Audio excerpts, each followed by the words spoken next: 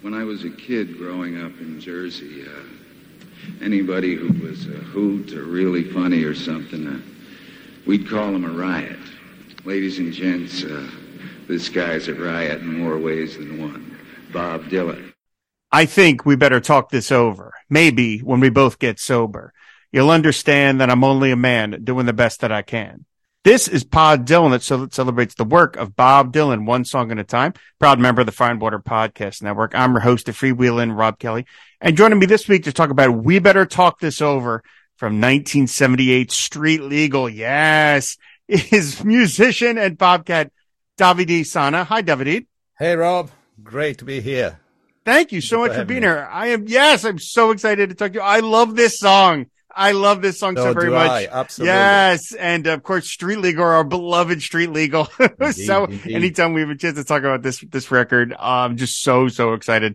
But first, I mean, you, as I mentioned in the intro, you are a musician. You're a touring musician. You, as you mentioned to me, you have your own version of the Never Ending Tour. So I want to get into all that. You've even worked with someone who's worked with Bob, but let's start at the beginning. How did you become a fan in the first place?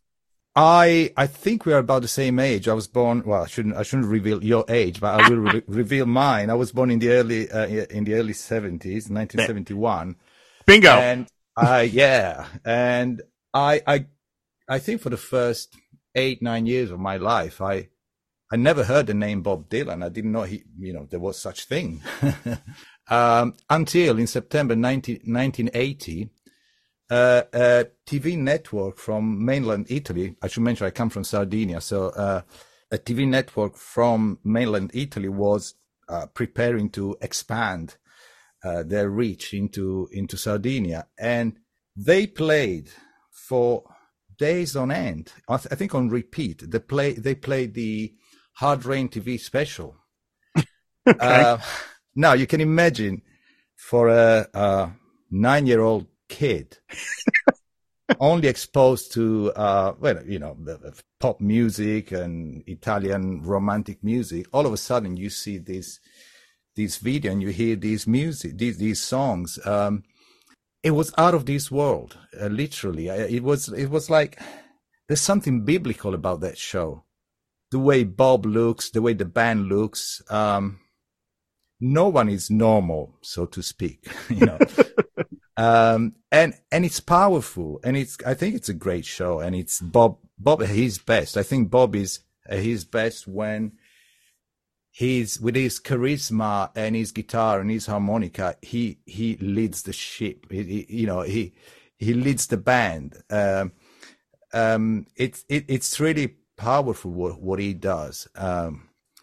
And I remember being struck by it, and thankfully, one of my brothers, my big brother, he's 9 years older than me. He recorded a show with a dictaphone, so we had the audio, and for a couple of years, that was the only Dylan we had that we played quite a lot, And then he started borrowing records from some of his friends, and 2 records that he borrowed were Before the Flood and Live at Budokan. Now, they have a lot of songs in common, these 2 albums, but they sound completely different. It's hard to believe that he's the same man. I mean, it's all right, Ma. Is it the same song? And I love both, and I still do. And I have a lot of respect for the 1978 band and for that album. Then, I was on my way to fandom, if you like. I wasn't a fan yet, perhaps, until the spring in the spring 1984. Bob Dylan played his first ever shows in Italy. He actually started a tour in Verona at the beautiful Roman Arena. And my brother went to see it. So in Italy, there was a bit of a Bob mania at that point. Short-lived, but it was there. And the thing that my brother went, and he stayed over a month because we had relatives there, meant that I had free access to his bedroom with his cassettes. And I played Desire a couple of times a day, and the song Hurricane particularly really spoke to me. You know, it's almost like it told me who I was. You know, I felt like, yes, I'm always on the side of the underdog. And I don't believe in racism. And I felt that as a white man, I had a white male, I had a sort of a responsibility as well. So I think I was exposed to the power of song. And when my brother came back, he told me everything about Bob, and I didn't even think that Bob existed. I had a classmate a couple of years earlier. A classmate was convinced that Bob had lost his legs. And I was like, I don't think so. And I remember looking at the pictures on the Budokan album and thinking, it looks like he's got legs. But, you know, I'm saying this because, you know, in those days, pre-internet days, you could go years without knowing anything about your heroes. You wouldn't know what they looked like, what they sounded, what they were up to, what they sounded like. So yeah, by 1984, I think it's fair to say that I was a fan. I have to wind back for a second though. Where did the no legs thing come from though? Why that? What was the evidence that supposedly this person had that was suggested that Bob didn't have a lower half? It had something to do with a motorcycle accident. A full 10 years earlier. Yeah, there was a bit of truth and then a little bit of, you know, as songwriters, I did, as part of my degree, I did a songwriting course, and one of the motto was, don't let truth get in the way of a good story. And I think that's exactly what my friend did. Okay. But I was gutted to think, oh my God, poor Bob, you know, is he alive? You know, he tore so much for a guy with no legs. It's pretty good. Yeah. Does he not? Yeah.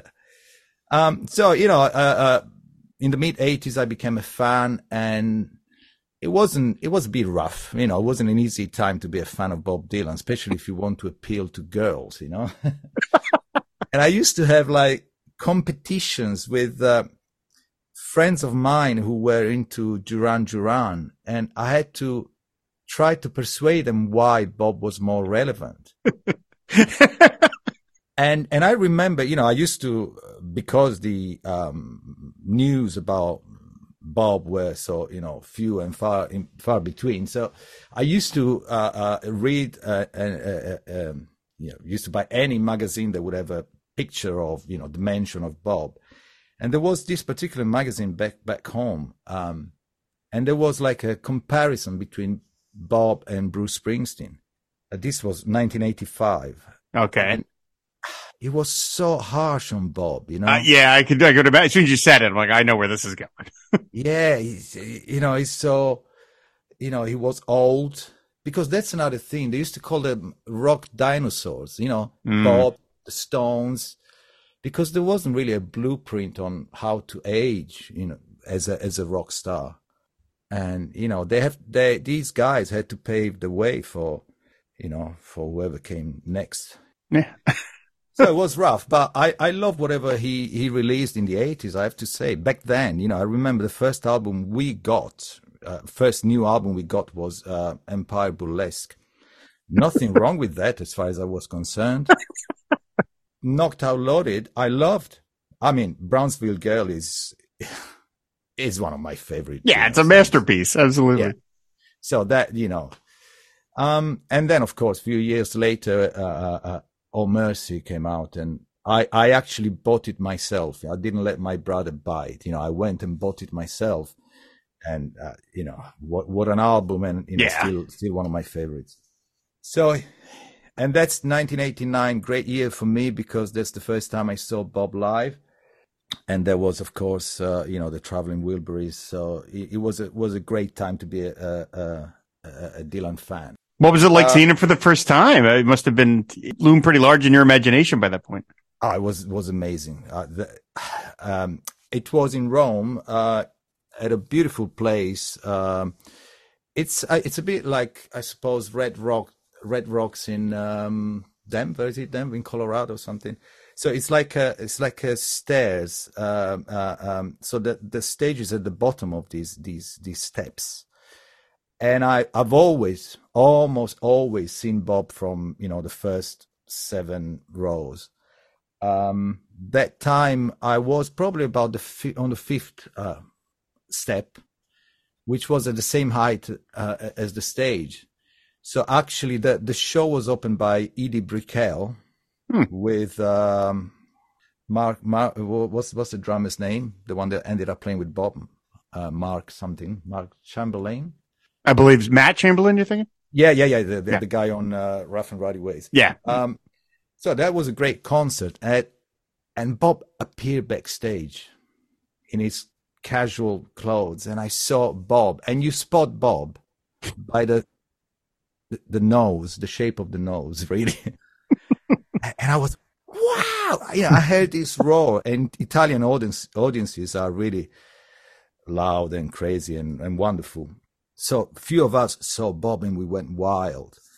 There was like an hour before we go on stage. And the show was great. It was the first, actually, it was, I've always thought that the bass player was it Kenny? No, Christopher Parker, wasn't it? That sounds right. Yeah, I guess he's played with so many people at this point. Yeah. I've always thought that was the first, Never Ending Tour band. Mm-hmm. But actually, I think it was probably the 5th or 6th concert with Tony Garnier. Mm-hmm. And yeah, the show was great. He played Mama, You've Been on My Mind, which I think he must have written it in Italy. Or anyway, there's a bunch of songs that he likes to play in Italy. One is Girl from the North Country, which he wrote in Italy, I believe. So yeah, it was a great show, and it was the first of many. And he was only 47. Youngster. Yeah, absolutely. So how does that overlap with your decision to become a musician yourself? It's all Bob's fault, I think. If you like Bob and you have the chance and you have you are in a musical family and there's guitars around the house, you hear I don't know, I Shall Be Released or I don't know, Forever Young, and you want to play it. So I got my first guitar when I was 10. I learned a few chords and left it there, and then in 1984, probably a couple of months before the Verona concerts, the Little Bob Mania in Italy, I really started taking it seriously. And my tennis career went down the drain as a result. But yeah, I loved it. And yeah, of course, when you're learning to play guitar, Bob's songs are, accessible, if you like, to some extent. You can just play a few chords and you get something that resembles the original song. No, I'm sorry. Now, what do you mean by that? Do you mean that the chord structure is relatively simple, yes. So it's easy for you to play? Okay. Yes, you can just if you can play A minor and you can play E minor, you're halfway there to play the verse of Señor. I'm playing really like a kid now, like one of my students. Yeah. So if you want to play Led Zeppelin, it takes a bit more time, if you like. Right. So Bob, in that sense, it is accessible, and also the fact that his songs are not so dependent on the arrangements. He calls about blueprints. He said, my albums are blueprints. That's one of the secrets why he's been covered so much. There's so much you can do. Try to cover Sultans of Swing by Dire Straits without doing the twiddly bit at the end. That thing. You have to do it. Whereas with Bob, you can even change the lyrics. Don't know if you've heard the Ry Cooder's version of Need a Woman. Yes, I have. It changes the lyrics. So you can change the lyrics, the rhythm, You can change the chords. There's a version of "Blowing in the Wind" by Ziggy Marley. It's a different song. Mm-hmm. You know, everything works when it comes to covering Bob. That's really interesting. I never really thought of it that way, but I mean, I've always heard that his chord structures are fairly simple. I mean, for someone like me, none of it makes any sense. So, I mean, the fact you say it's simple, but that's an interesting idea. That's part of the reason he's covered. The songs they're imposing, I would imagine, because they're so huge in the culture, but they're accessible if you want to do it yourself. And that, of course, then that's going to lend to millions of cover versions. Yeah, I think it sets the trend as well. You know, Bob, you know, he covers his own songs in so many different ways that you feel like, yes, I can do that. Whereas at the opposite end of the spectrum, you have the Eagles. You know, they chose to be very conservative when it comes to you know, rearranging the songs. And I don't know how it feels to be you know, in the Eagles and having to play the song exactly the same every single night. I mean, Mm-hmm. I'm sure you know, it's not like working in a mine, but you know, but Wow. it must be a little bit, you know, frustrating. And when I used to play in an acoustic version of Hotel California, and I've always made a point of improvising the solo. And I remember my fellow guitarist. This was when I was a uni, and my friends, you know, they said, "You can't improvise that solo. Why not? You know, I come. You know, Bob Dylan is my mentor. You know, I do what I want." But yeah, there are some songs where people want to hear exactly what's in the record. Now, you mentioned to me that you have done your own version of the Neverending Tour. What does that mean? How does that? It was a bit of a cheeky thing to say, but Leonard Cohen talk or sings about the Tower of Song.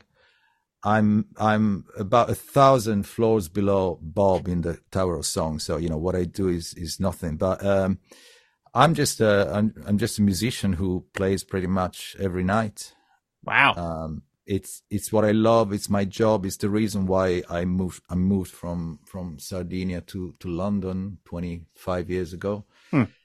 And I'm lucky that people still, you know, ask me to play. So I think I've done more shows than Bob, way more shows than Bob, because I've done more than 5,000. And I think that yeah. This last year, I think I did in 2022. I think I did 300 plus shows. Holy! So what are you doing? Like 2 a day, kind of? I mean, or are you doing? Yes. Tomorrow I'm doing 2, for instance. Yeah. Wow. Now, do you get nervous before each one, or do you, or is it, or not? I mean, you've done it so many times that it's obviously you enjoy doing. You wouldn't be doing this 5,000 times if you didn't enjoy it. But is it still nerve wracking to get up in front of in front of people and play? Occasionally, it depends. Like the show I mentioned when I contacted you, I didn't know how to put it without sounding pretentious, but I think you mentioned that I did a show with a couple of friends of Bob's, really. And there was a big show in Ireland, and yeah, I think what the reason why you get nervous is that it hasn't been rehearsed properly. You know, often you find yourself thrown in the deep end and you don't know if the show is going to work. You know, if it's a one-off show, there are a lot of things that could go wrong. Whereas, you know, when I do my thing, and nowadays I mostly play originals, you know, I know what I'm doing, and I'm just excited, but I'm not nervous. That's amazing. 5,000. That's just a staggering number. Yeah, but you know, in a way, it's like going to the office. How many times does a normal person, more normal than me, someone with a normal traditional job. How many times do they go to the office and perhaps even have a meeting and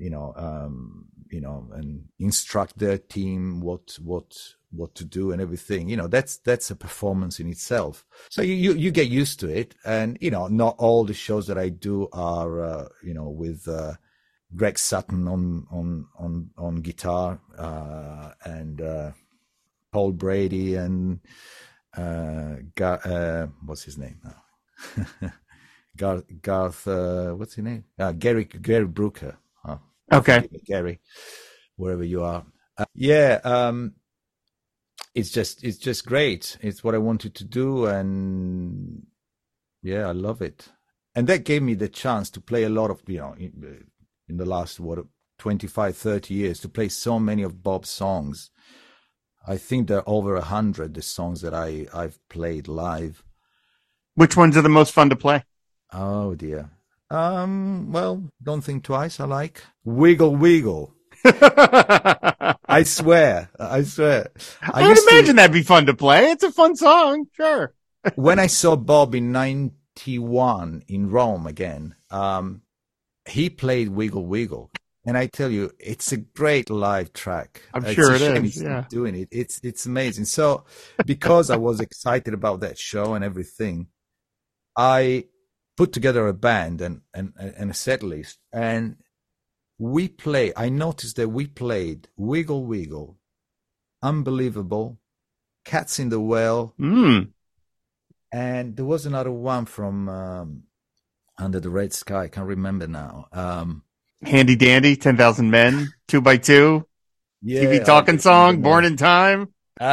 Surely we did from On Mercy. We did Everything Is Broken. But there was a Oh, God Knows. That's God Knows. Oh, God, my favorite. How did I leave that one out? Yeah. Yeah. How did I? Yeah. It's growing up in Italy.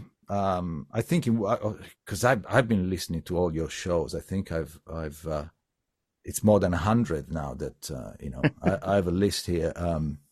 And I highlight the ones that I've played. Oh, really? Oh, that's cool. Somewhere you ask why, you said, I wonder what people, in non English speaking countries, how they get to enjoy Bob, whether it's live or an album. I probably learned most of my English through Bob. And when, back in 1984, when I was, there in my brother's room listening to Desire and everything, he had three books with lyrics with, on the left page, you would have the original lyric, and on the right, you would have the translation, the Italian translation. Oh, okay. Okay. So we know what, fans would know what he's singing about. So, I think to answer your question, the one you asked about 10 minutes ago, Bob was is the reason, probably the main reason why I ended up being a musician, and maybe eventually why I ended up moving to England. Now you've talked about that you played with some guys that have played with Bob. Generally, do they bring it up or do you bring it up? Because they, are you kind of like, you want to be professional, you don't want to be fanboyish. At the same time, if you're playing with a guy who's played with Bob, how do you not bring it up? Yeah, I wasn't going to bring it up. I thought, well, this guy is probably tired of, being asked about something that happened. The show was in 2019, so, 25 or 35 years earlier. And, let's face it, it was just a 2-month tour. But we got on so well. And it was an amazing show. And an even better rehearsal the previous day. And I suppose it's a bit like being an actor. Actors, they spend 2 months somewhere often somewhere exotic, recording, filming, and they become like a family. And then at the end of it, that's it. Right. You're never going to see. There's a beautiful story of, don't know if you remember Roberto Benigni, Italian director and actor. He won Sure, an Life is Oscar Beautiful. with Yeah. Life is Beautiful. Yeah, he did Down by Law with Jim Jarmusch. Right. Jim Jarmusch. Yeah, with Tom Waits. And he said that after a few weeks, of just not having much of a relationship with friendship with Tom Waits, they got drunk together, and Tom Waits started talking about himself, and his problems and his life and everything. So you have these moments, you become friends, but that usually doesn't last. But when you bond a lot when you're in the thick of it, you bond a lot. And that happened with Greg Sutton. He lives in California, in LA, and he invited me over. Unfortunately, I was never able to go, partly because of the pandemic. But so I felt like, yeah, I could ask him, and I said, look, I'm a big fan. I don't want to bother you, but can I ask you something? And he was sweet, and he loved his time with Bob. He remembers the shows in Verona. I told him that my brother was there. The show had been criticized because for lack of rehearsals, apparently. And Bob was asked about it because he held a press conference in Verona, and they asked him. I remember they asked him about the lack of rehearsal, and he said no. Well, we rehearsed 3 days for 3 days. So I asked Greg if that was true, and he said yeah. We met for a few days and we went through the songs, and that was it. Yeah, he loved his time with Bob. He said he met him again some 20 years later. So but he went. I invite everybody to check him out on Facebook. I think he still does. Every Sunday he does what he calls Salvation Sunday. He plays with his mates in his living room. And the guy wrote some amazing songs, and he's such a soulful singer. He's one of them. He reminds me of Keith Richards. He's got a soul he's got a voice that really touches your soul. And he's a great guy. And at the same show, as I said, Paul Brady was there, but I didn't quite make the connection. I know that Bob loves his music, and that he got Arthur McBride from him, and the Legs of Pontchartrain, which I absolutely love. But I didn't know that they had met, that Bob asked to meet him on the same tour, I think in Sloane Castle in Dublin, or it could have been Wembley. So there's a picture of which I wasn't aware at the time when I met Paul Brady. There's a picture with Paul and Bob. But come to think of it, I think I played a guitar that had been played by Bob. Because I did, I opened at a small folk club here in London many years ago, more than 20 years ago. I opened a show by Martin Carthy. And it was an acoustic show, and he had this beautiful Martin guitar, a very old Martin guitar, that he only plays, as far as my understanding is, that he only plays it with when on totally acoustic shows. It doesn't, in other words, it doesn't have a pickup, that guitar. And I had a look at it after the show, and and he said, "Yeah, have a go," and I just picked it up and played it, and then it dawned on me that must be the guitar that could have been the guitar that Bob played when he stayed with Martin Carthy in 1962-63. Maybe he wrote Girl from the North. Can't remember. It's kind of amazing to think Bob's played with so many people at this point. I mean, certainly in the hundreds, maybe even crept into the thousands at this point of just people he's played with. Yeah. I wonder, can he possibly remember them all? He probably can't. I mean, you think? Yeah. On the other hand, I don't think he cares about them, I don't think he's there thinking, oh, Rob Stoner left the band and I have to, hire Jerry Sheff. I don't think, but, I was reading today the inevitable Clinton Halen on his Life in Stolen Moments, his sort of day-to-day chronicle of Bob's life. I was reading about the summer 1978, and Bob is everywhere. He comes back from Japan and Australia. He records Street Legal. He flies to Cannes in southern France. Right.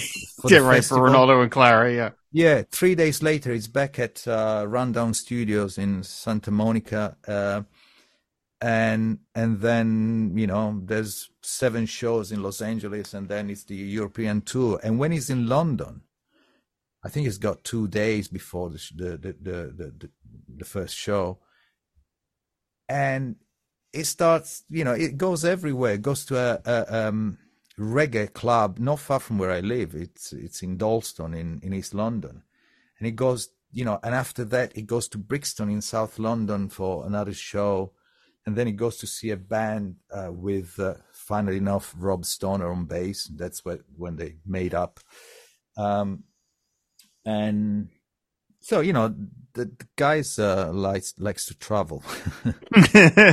So, okay, you've brought it up. You said the words street legal. Yes. So, I mean, we're going to talk about We Better Talk This Over, but are you just, you may have picked the song for other reasons. Are you a street legal acolyte the way so many of us are, that you feel like it's an underrated, okay, right, great. It's an underrated record, and that we have to kind of like fight for it a little bit more than some others? Well, yeah, Street Legal was always my Desert Island disc. Okay. That's the one I would have taken, on a I don't know, 2-year vacation in some island on the Maldives or something. Obviously, it's difficult to keep up with Bob because, now, that was pre, Time Out of Mind. And then you have, all these beautiful albums from in the last 25 years. So I don't know which album I would take with me if I had to choose one. But, for many years, Street Legal was one of them. It was loved in Europe. I think the narrative, if I could speak to the people at Sony, I would say, guys, I don't know if you're aware, but Bob in the late 70s and first part of the 80s, he was loved in Italy. He had a hit with Man Gave Names to All the Animals. Right, yeah, that was a very large hit. Yep. Yeah, in France, I believe. And Baby Stop Crying was a hit in the UK. Mm-hmm. So I think it must have been refreshing in 1978 for Bob to come to Europe, where he was loved. And the number of people I've met at my gigs that always say, "Oh, I've been to. I was at Black Bush. I don't know if you remember at the end of the European tour, because the demand for the 6 days at Earl's Court was so high. The promoters decided to rent a small, organize a concert at an airstrip at Black Bush, just southwest of London, I think. And I think there were 2,000 people attending. It was a huge show, and I've met so many people that have been to that concert, and I asked them, what did you think? Because of the arrangements, because of the the band, the sound of the band and everything. As they say, we loved it. You know, for us in Italy, Bob Dylan was a mythical figure. You know, we just to have Bob Dylan in your area was amazing. I think perhaps in America was different, partly because this came at the tail end of the 1974 tour, and then the Rolling Thunder Revue 1 and 2. So, I think people maybe were a little bit more used to Bob, and there's another concert in Nuremberg in Germany that was huge. So, it must have been amazing for Bob to come to Europe and be treated like he deserves. So, okay. Well, I mean, why this one? Why did you want to talk about this song? Like I said, this song for me is probably in my top 20 of my favorite songs of his. And it's been one that doesn't show up on a whole lot of request lists. So I was really excited, when you mentioned it. So why this one? It's I love particularly side B on Street Legal. When we used to have sides. Now I got the CD in front of me. Is Your Love in Vain, Senor, True Love Tends to Forget, We Better Talk This Over, and Where Are You Tonight? I don't think not many people will agree, but I love the sound of this album. Because the sound comes from the production, the recording, but also the band. And the band sounds great. This is a great band. In fact, in 1985, Bob described this band as his best band, the best band he's ever had up to that point. It's a great band, and any song from side B, would have I would have been happy to discuss with you. This song, it's very interesting for a few reasons. One is that perhaps it's more comprehensible than some of the other songs on Street Legal. I could attempt to give an interpretation of what it's all about, unlike Changing of the Guards, No Time to Think. Senior. Yeah. And I think the reason is that, we have to, sorry, Bob, but we have to discuss your private life. And I'll do it, in the most sensitive way. I'll try. But, we all know that, he'd been through a divorce, and it wasn't nice. It wasn't pleasant. Things had been said, allegation had been made.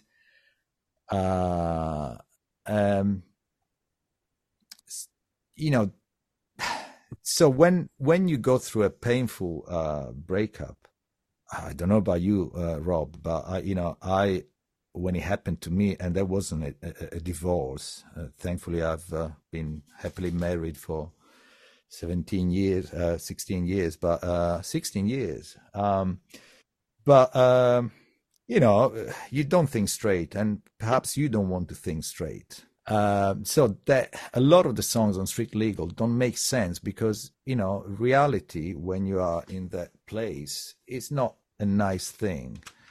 So you don't want to deal with reality. It would be too painful and perhaps too private.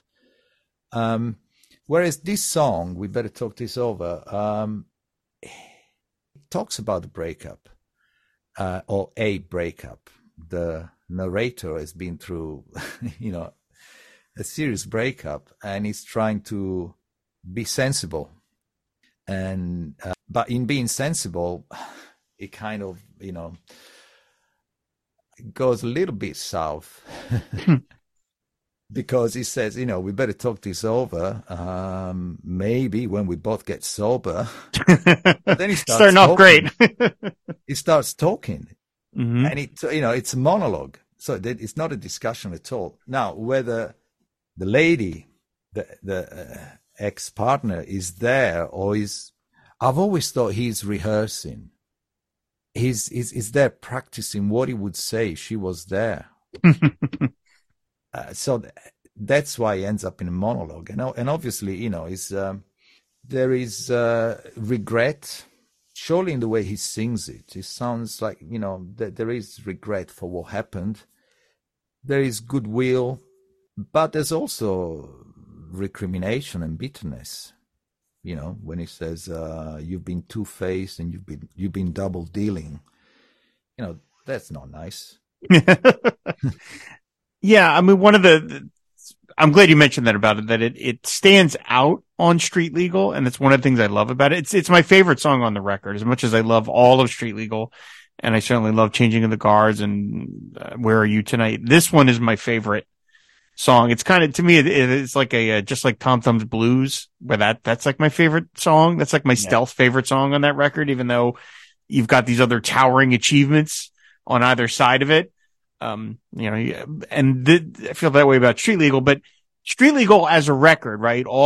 Between the music itself with all the blaring horns and the backup singers and Bob's vocals on almost all the other songs is very shouty, Yes. and I like it. I love it. It's not a knock, but it's very shouty. It's very loud. I know, like that kind of thing. And then for this song, he quiets it way down. Like this is like a drink of cool water, when you're on a hot day. It's just, and then it's going to pick back up again with Where Are You Tonight? Cause then it gets crazy again. But as you say, lyrically, this is the simplest of all the songs, at least to me. It's just the most direct. We better talk this over. And there's something about Bob does anger really well, which we know, and Bob does love really well and feels things strongly.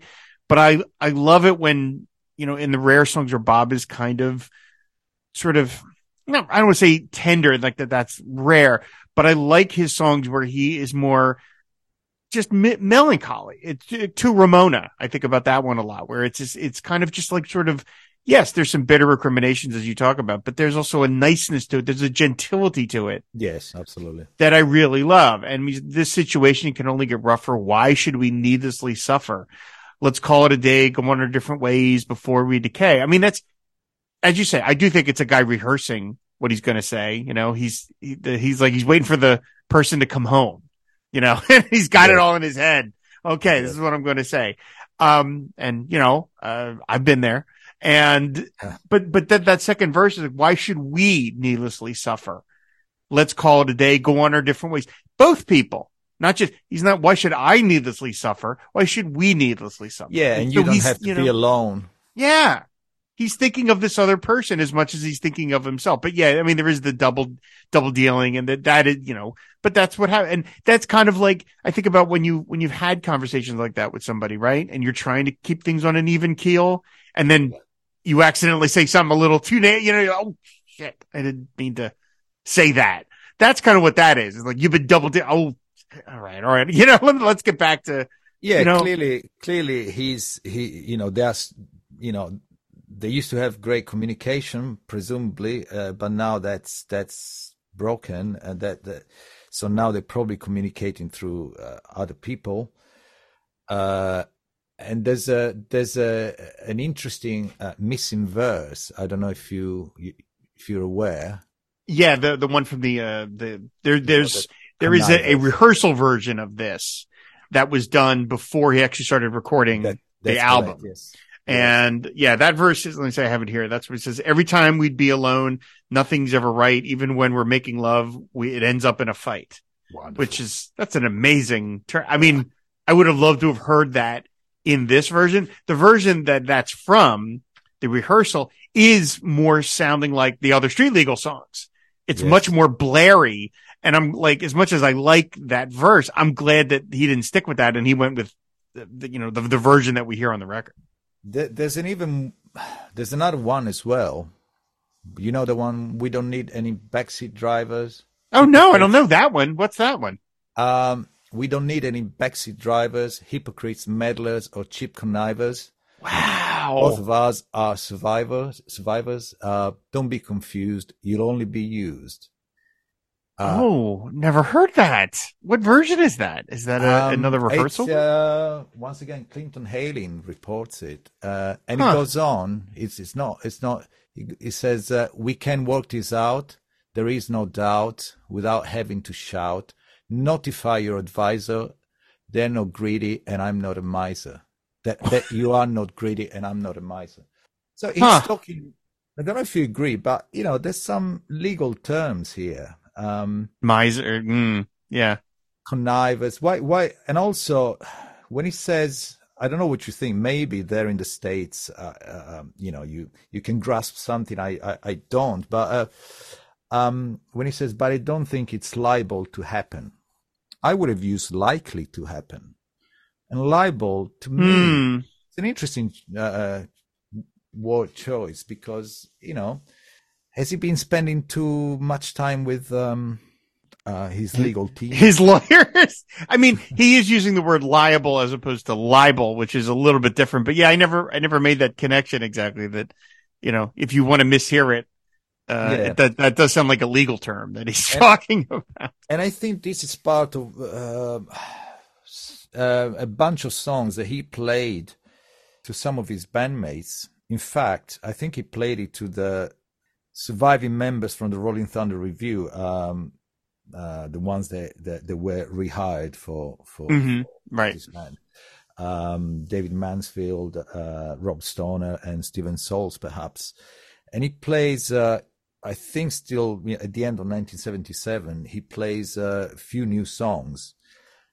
And few of them were clearly about the divorce and they were quite bitter.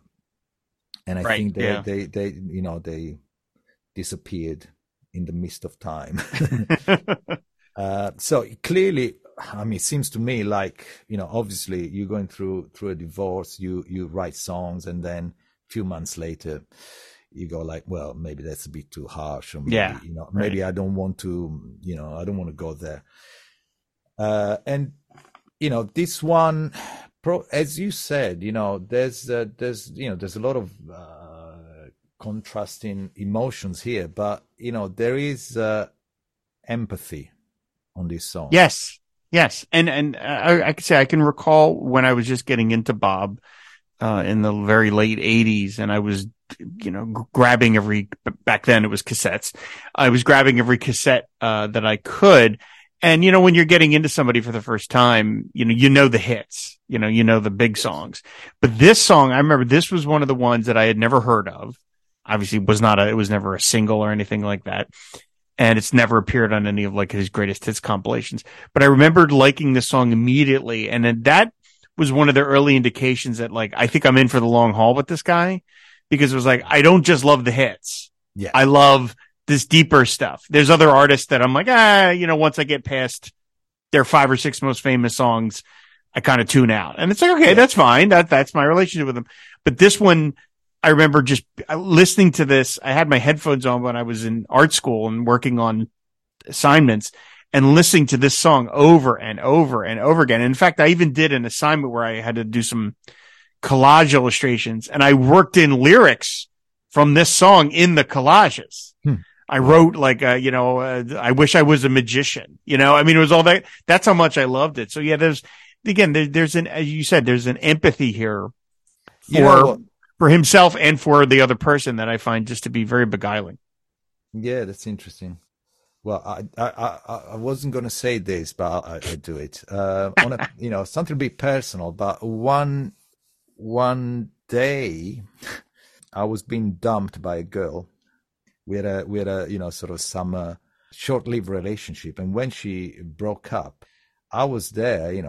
I didn't know what to say to her, and I quoted this song, and I said, "Be grateful for what we shared together, and be glad." Oh my, wow! Thank you, Bob, for the line. Yeah, great. It's amazing you were able to recall it in the moment. That's pretty impressive. Yeah, I mean, I love the song. I love the album, and back then there were fewer albums to remember. And anyway, my memory has always been good when it comes to songs. It's bad when it comes to anything else. So yeah, Yeah, so it's a great song, and I love the way he sings it on Street Legal. I've heard a few live versions from 1978. He seems Yes. to mess up the words, or a bit, and it's a bit more shouty. But when you're in front of 60,000 people, it's hard to control your emotions, isn't it? Right. Well, that again, that's something else that, like, again, I love all the backup singing on Street Legal. That's the sound of the record. But I love that for this song, they're paired way back. They're not wailing, are we socialism? They're not doing anything, but, it's much more a private conversation, which again fits the song. But I mean, they sing, you definitely can hear them, but they're just scaled way, way back. And as you say, when he does the live versions in 78, then they're back up again in the mix. They're much more shouty. And again, I like all that stuff on the other songs, but for this one, it's the tone of it just fits so much better, just having a much more intimate lyric from Bob.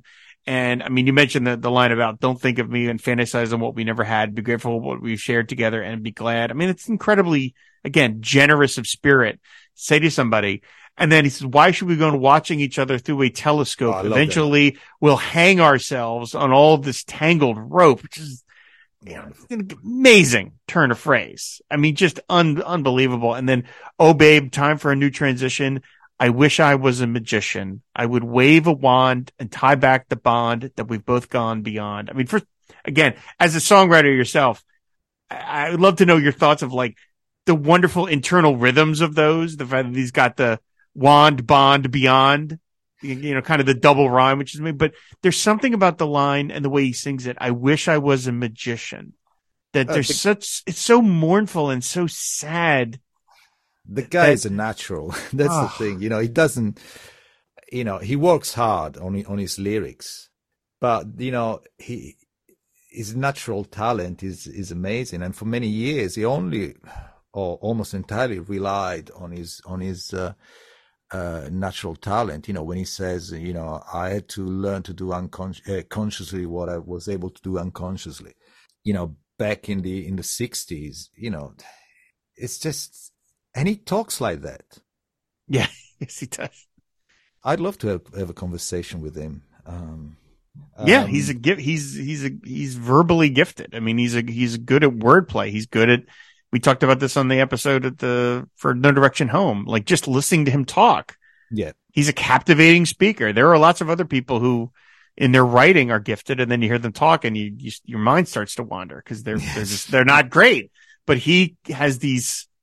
Verbal loop-de-loops that he does and his weird intonations that you're just hanging on every word. But there's just something about, I mean, many people who can't do what he does, someone who's not a musician like myself. To me, the stuff that he does is magic. It is, I mean, I've said before in other episodes, like just the fact you played the opening, what was the chord that you played? A, you said? The opening of this song. When you said we'd have Senor, it could be the opening of Senor. Oh, yeah. A minor and E minor. Right, there you go. Like, to me, that's magic that you can just do that. I know I could learn it, maybe, but it seems like magic to me that you can just create that out of thin air with just what you're doing. And so, but the fact that he says, I wish I was a magician, it's like, well, you are a magician, but in this situation, all of his powers are for naught because they can't make it work. Yeah. Yeah, it's too late. In this song, it's clear that it's too late. He where is the one hand clapping? He wishes he could turn back time, but as I said earlier, things have been said and allegations have been made. It's too late. And also, this song is interesting, also musically, because I get frustrated and occasionally irritated when I read books or articles about Bob, and they all focus on the lyrics. I mean, of course, he's the man. He's a great lyricist. But musically, he's unique. And what I think was happening, I always think of Desire and Street Legal as part of an aborted trilogy. That was sort of cut short by, God. What a notion.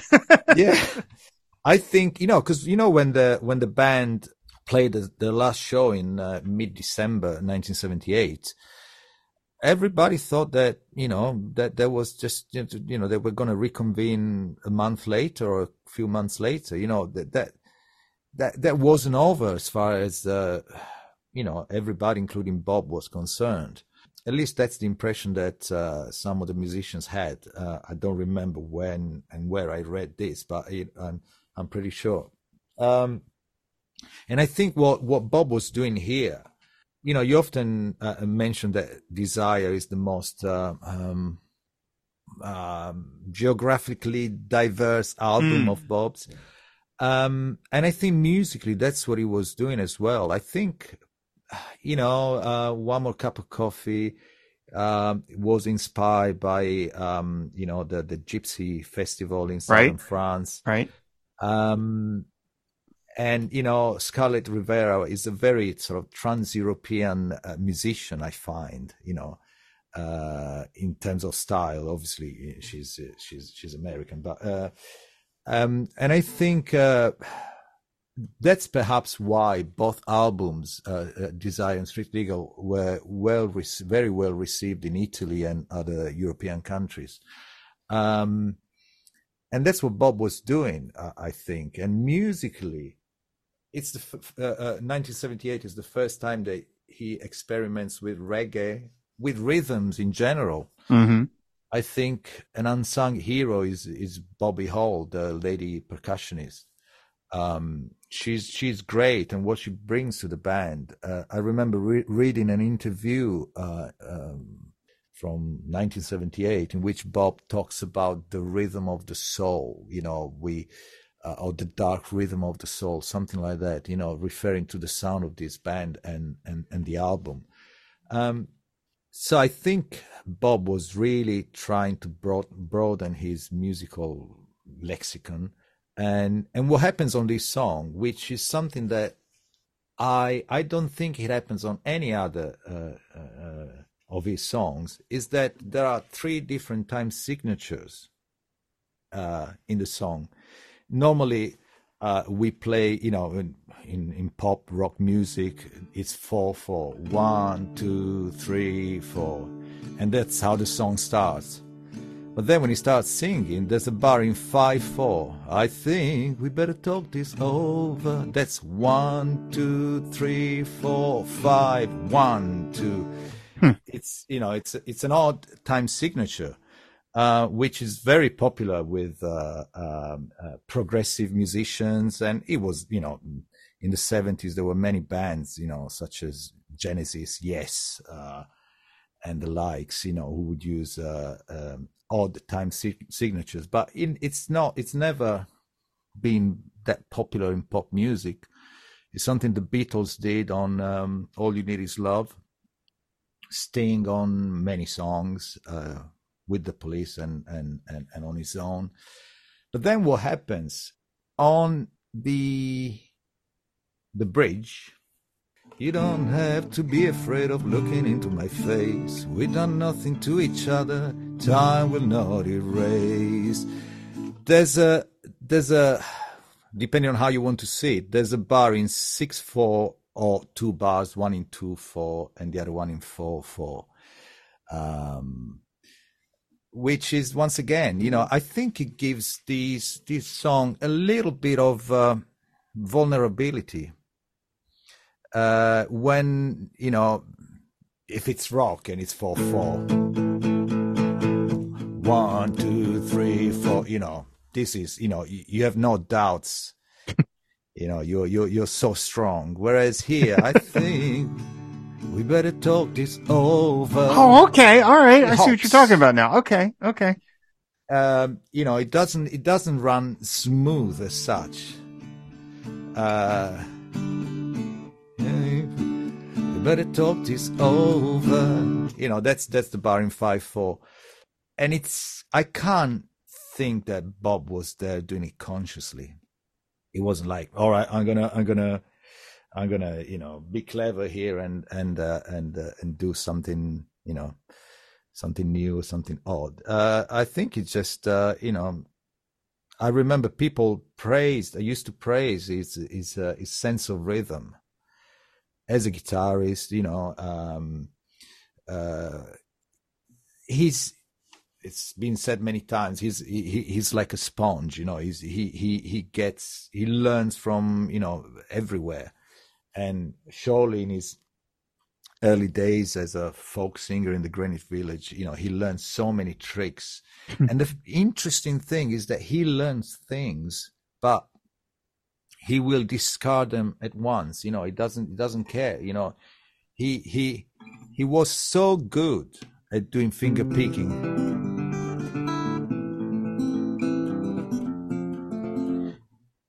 He was so good. In 1964, he decided, nah, I don't care. So he starts playing Don't Think Twice like this. So I have no doubt that he could have been a very, very, very good guitarist. But he just doesn't care.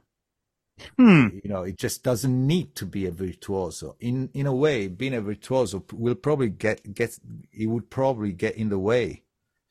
As it's often the case, if you are, I love Clapton, but if you are Clapton, you especially in his youth, he had to give you an amazing solo. My brother, he's a big fan of Clapton's, and he would almost, he would be waiting for the solo. He wasn't too particularly interested in the song itself. It was all like, let's hear it, because it was a masterpiece. A solo by Clapton is usually a masterpiece, and Bob has done this time and time again, with learning things, and then I'm done with it.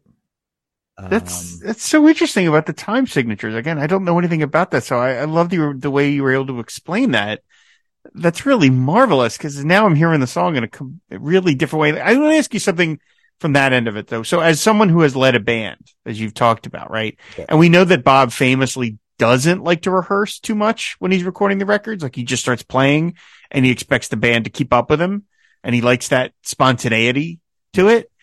So for a song like this, when you've got multiple time changes, can you possibly expect the band to keep up with you like that? How can they know? Or is that possible? Or maybe is this something that would be rehearsed to say, okay, guys, this is what I'm going to do. I'm going to do 6/4, then 5/4, then, just to not completely blindside your band. Yeah. I don't think it would be, expressed in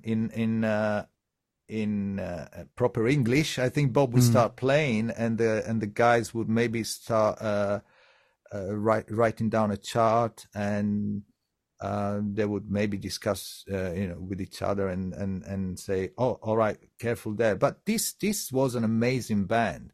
And, the live version of, It's All Right, Ma. I mean, if you can go through that without making any mistakes, nothing will defeat you.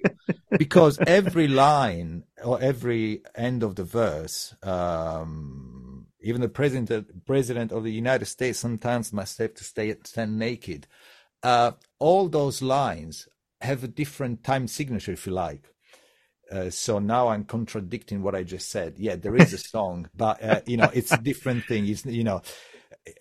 I actually used to play that version of It's All Right, Ma with a Dylan tribute band I put together in the early 90s. And the musicians, they had to learn the lyrics, or, those phrases there, because there was no other way, because each and every sentence is, shorter or longer. So this band was amazing. And the great thing is that, in fact, while preparing for this show, I learned, because, as I said, I think Bobby Hall, the percussionist, is an unsung hero of this band. They were all amazing, but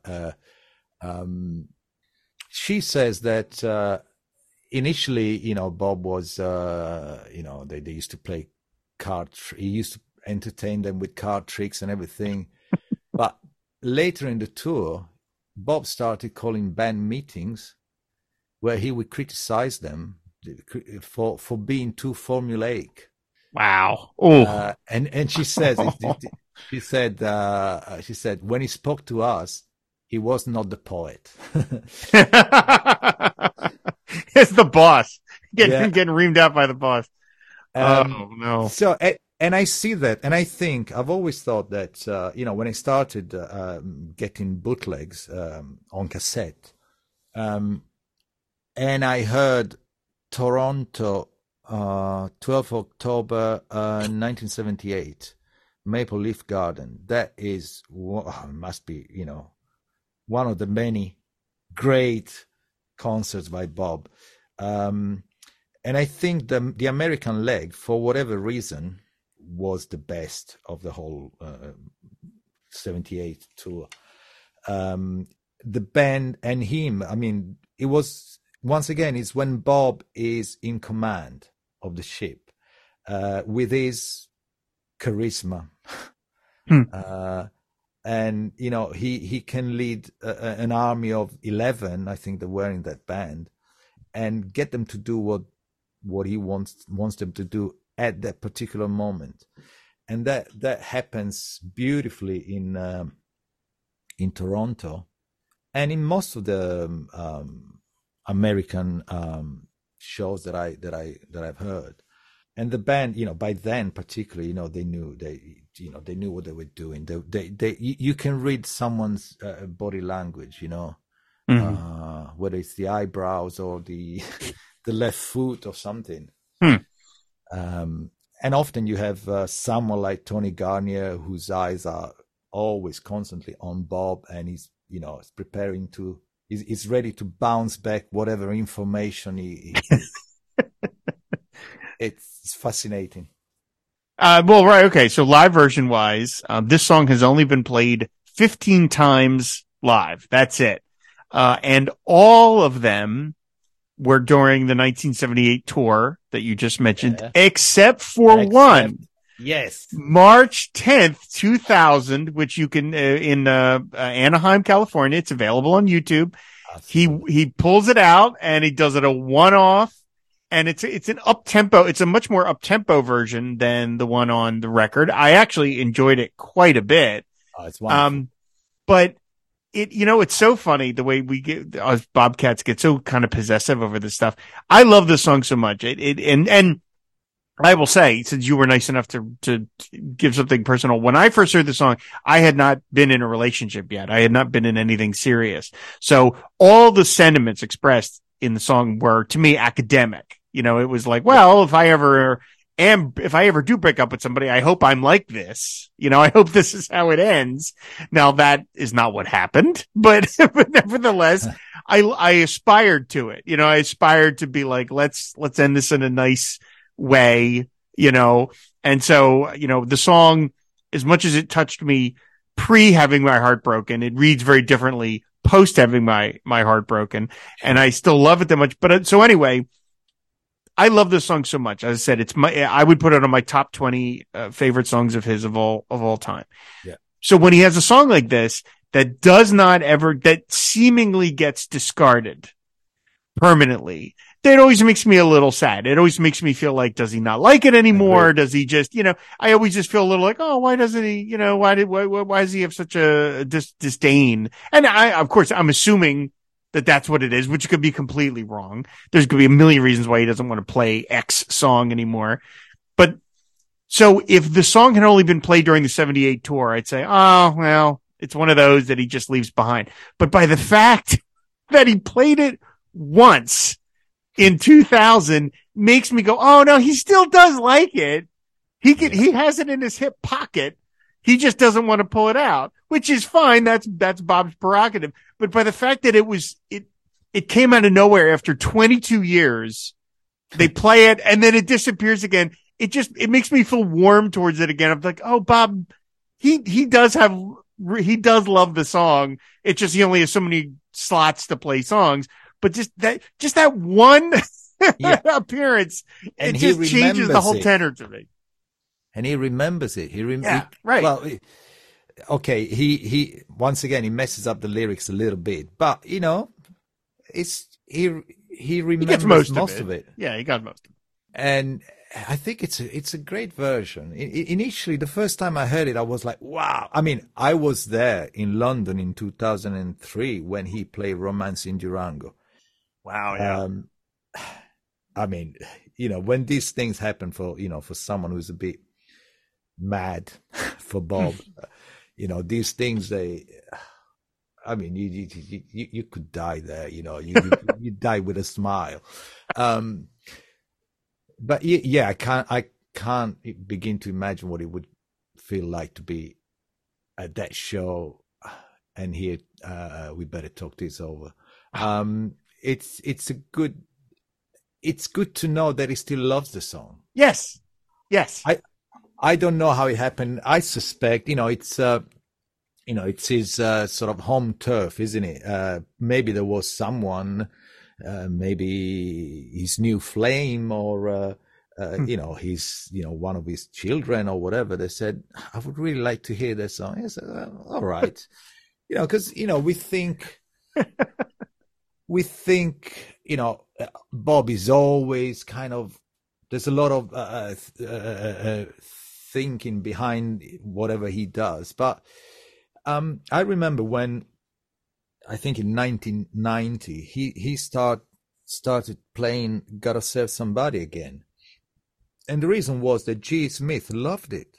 Mm-hmm. And G. Smith said, Bob, do you mind if we play that song today? Yeah, that's fine. Why not?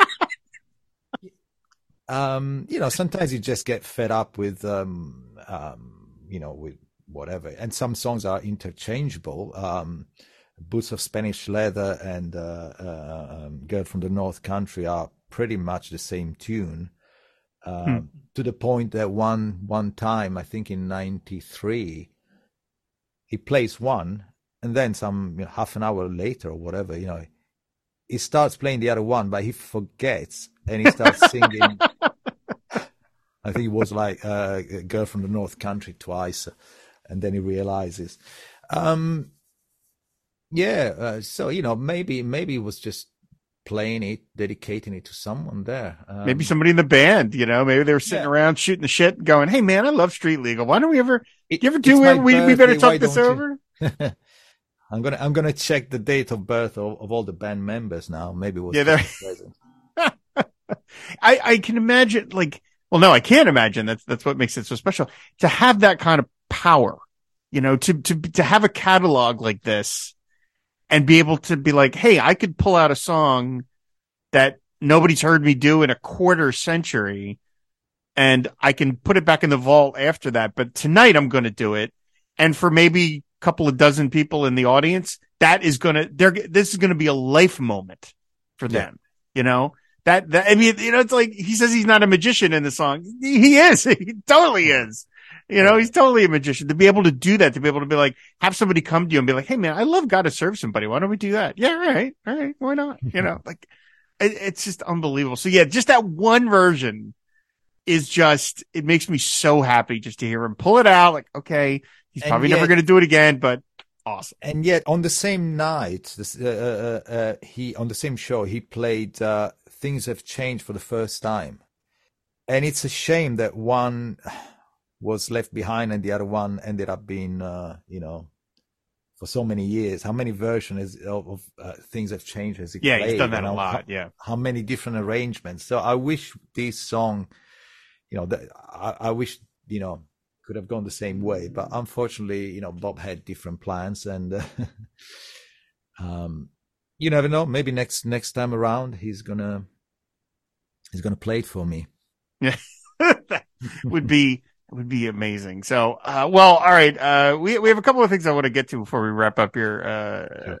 Sure. So let me ask you, I've been doing the exit question, which has been the sessions, but I'll ask either one, whichever one you prefer to answer, or both, which is, of course, what recording session, would you want to sit in on of anything of Bob's? And then the other could be, what bootleg series would you want to hear next? And I'm going to bring that up because some inspired by your story about seeing Hard Rain, right? He's seeing the Hard Rain concerts. Yes. I know I think most of us have seen the article that Sony has said that the bootleg series is quote unquote winding down. Yeah. Now, whatever that means in Bob terms, that could be another 10 years full of releases. We don't know. But it makes me think like there is so much material out there of him on camera that I would love if the bootleg series could start, maybe occasionally doing Blu-ray releases instead of, Wow.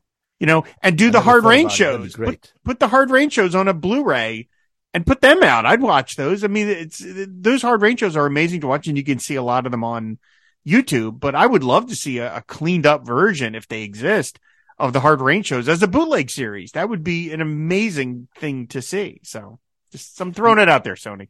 Yeah, exactly. Sony. Yeah, I think that's a great idea. I think there's so many. Yeah, oh, my banjo is falling on my. Excuse me. There's so much there. I'm pretty sure that they have the material. I don't know if they have the rights. I guess there's probably a lot of stuff that gets complicated with the legal rights or whatever. But so anyway, let me ask you, what session that if you could sit in, what would you love to be a fly on the wall for? Every time you ask this question to your guests, there's so many. There's so many. All right, I'm gonna go for. It's a tie between All Mercy and Blind Willie McTell. I think I'll go for Blind Willie McTell, the acoustic that session. Version. Okay. Bob on piano and Mark Knopfler on 12-string guitar. I remember the first time I heard it, and I remember thinking, if there is a God, he was there between Bob and Mark, because that's such an inspired session performance. And I can imagine I think at Power Station in New York. I can imagine just Mark and Bob in the studio. It's late at night. They're not happy with the electric version they played in the afternoon, and they just start this thing, and there's Bob tapping his foot, as he did in California, the song California back in the 60s. It's something he does.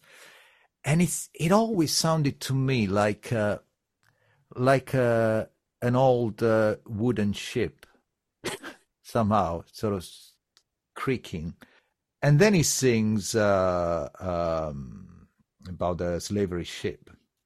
And I thought, wow, that's just, serendipity at its best. It's a great performance. And, what I would like to see what happens soon after, the song. And, they say, what happens there? Would Bob go and say, all right, that's a wrap. Let's go home and let's go and have pizza. I think no one spoke for 10 minutes. So yeah, I would have liked to have been there. All right. That's a great answer. They're all great answers, but that's a great answer. So, well, Davide, I thank you so much for doing this. This was a really great conversation. I love talking to musicians, and you have given me an insight as to why I like this song so much that I've never known. And so I'm never going to be able to unhear that, which is great because I love this song so much. So, it was really marvelous to talk to you. So thank you so much for doing this. And why don't you tell people anytime? Oh, well, yes, absolutely. So why don't you tell people where they can find you out on the internet? Well, I have a website. It's davidesanna.com, davidesanna.com. And there you'll find the links to my social media presence, or absence, I should say. I'm very busy, and I'm a middle-aged man. You do. I try to resist spending all my time on social media, but I'm there. Yeah, and there's I'm going to be releasing an album soon as I have a week to finish it, to finish the mixes. There's some old, releases available somewhere, there. I think there's a version of, there is a version of One More Cup of Coffee that I did with, in one of my albums, and it's a rock version of folk rock. So yeah, check me out if you like, and see you on the road, perhaps. Well, outstanding. Again, thank you so much for doing this. So I want to mention just one or two things before we wrap up here. First of all, I mentioned over on Bob Twitter, the Pod Dylan Twitter feed a little while ago that one of the presents we got as a wedding gift was a record player. The old one we had wasn't working right, and so one of our family members bought us a very nice one, and it's one of these big Victrola dealies that can also play CDs. And I discovered when we unpacked it, it has a cassette deck in it, wow. Which all tucked in the side.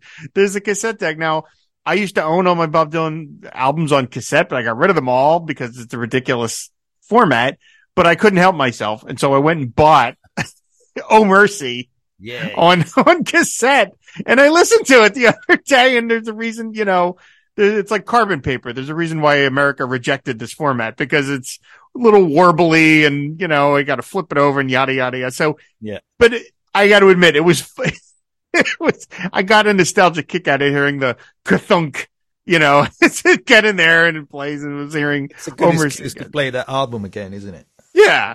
So it was fun. I got it for like $6. So, okay. It was, wow. So now I have one Bob Dylan cassette again, all over again. So I have that. Now I have that record officially on like 6 different formats. It's ridiculous. And then the other thing I mentioned, and it's kind of a big news over on the Pod Dylan Parts, is that, I have been invited to be on a panel at the Bob Dylan Center as part of the World of Bob Dylan event that's going to be held from June 2nd to June 4th. There are more details to come in terms of exactly what the panel is going to be about and who I will be with and when it's going to be happening during that weekend.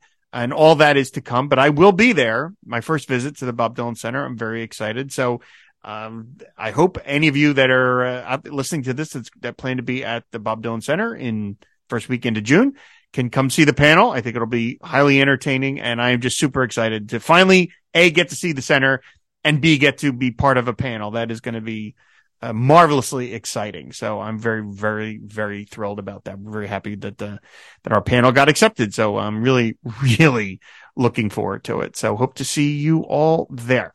So again, that's going to do it for this episode of Pod Dylan. You can find all of the back episodes on our website, finewaterpodcast.com.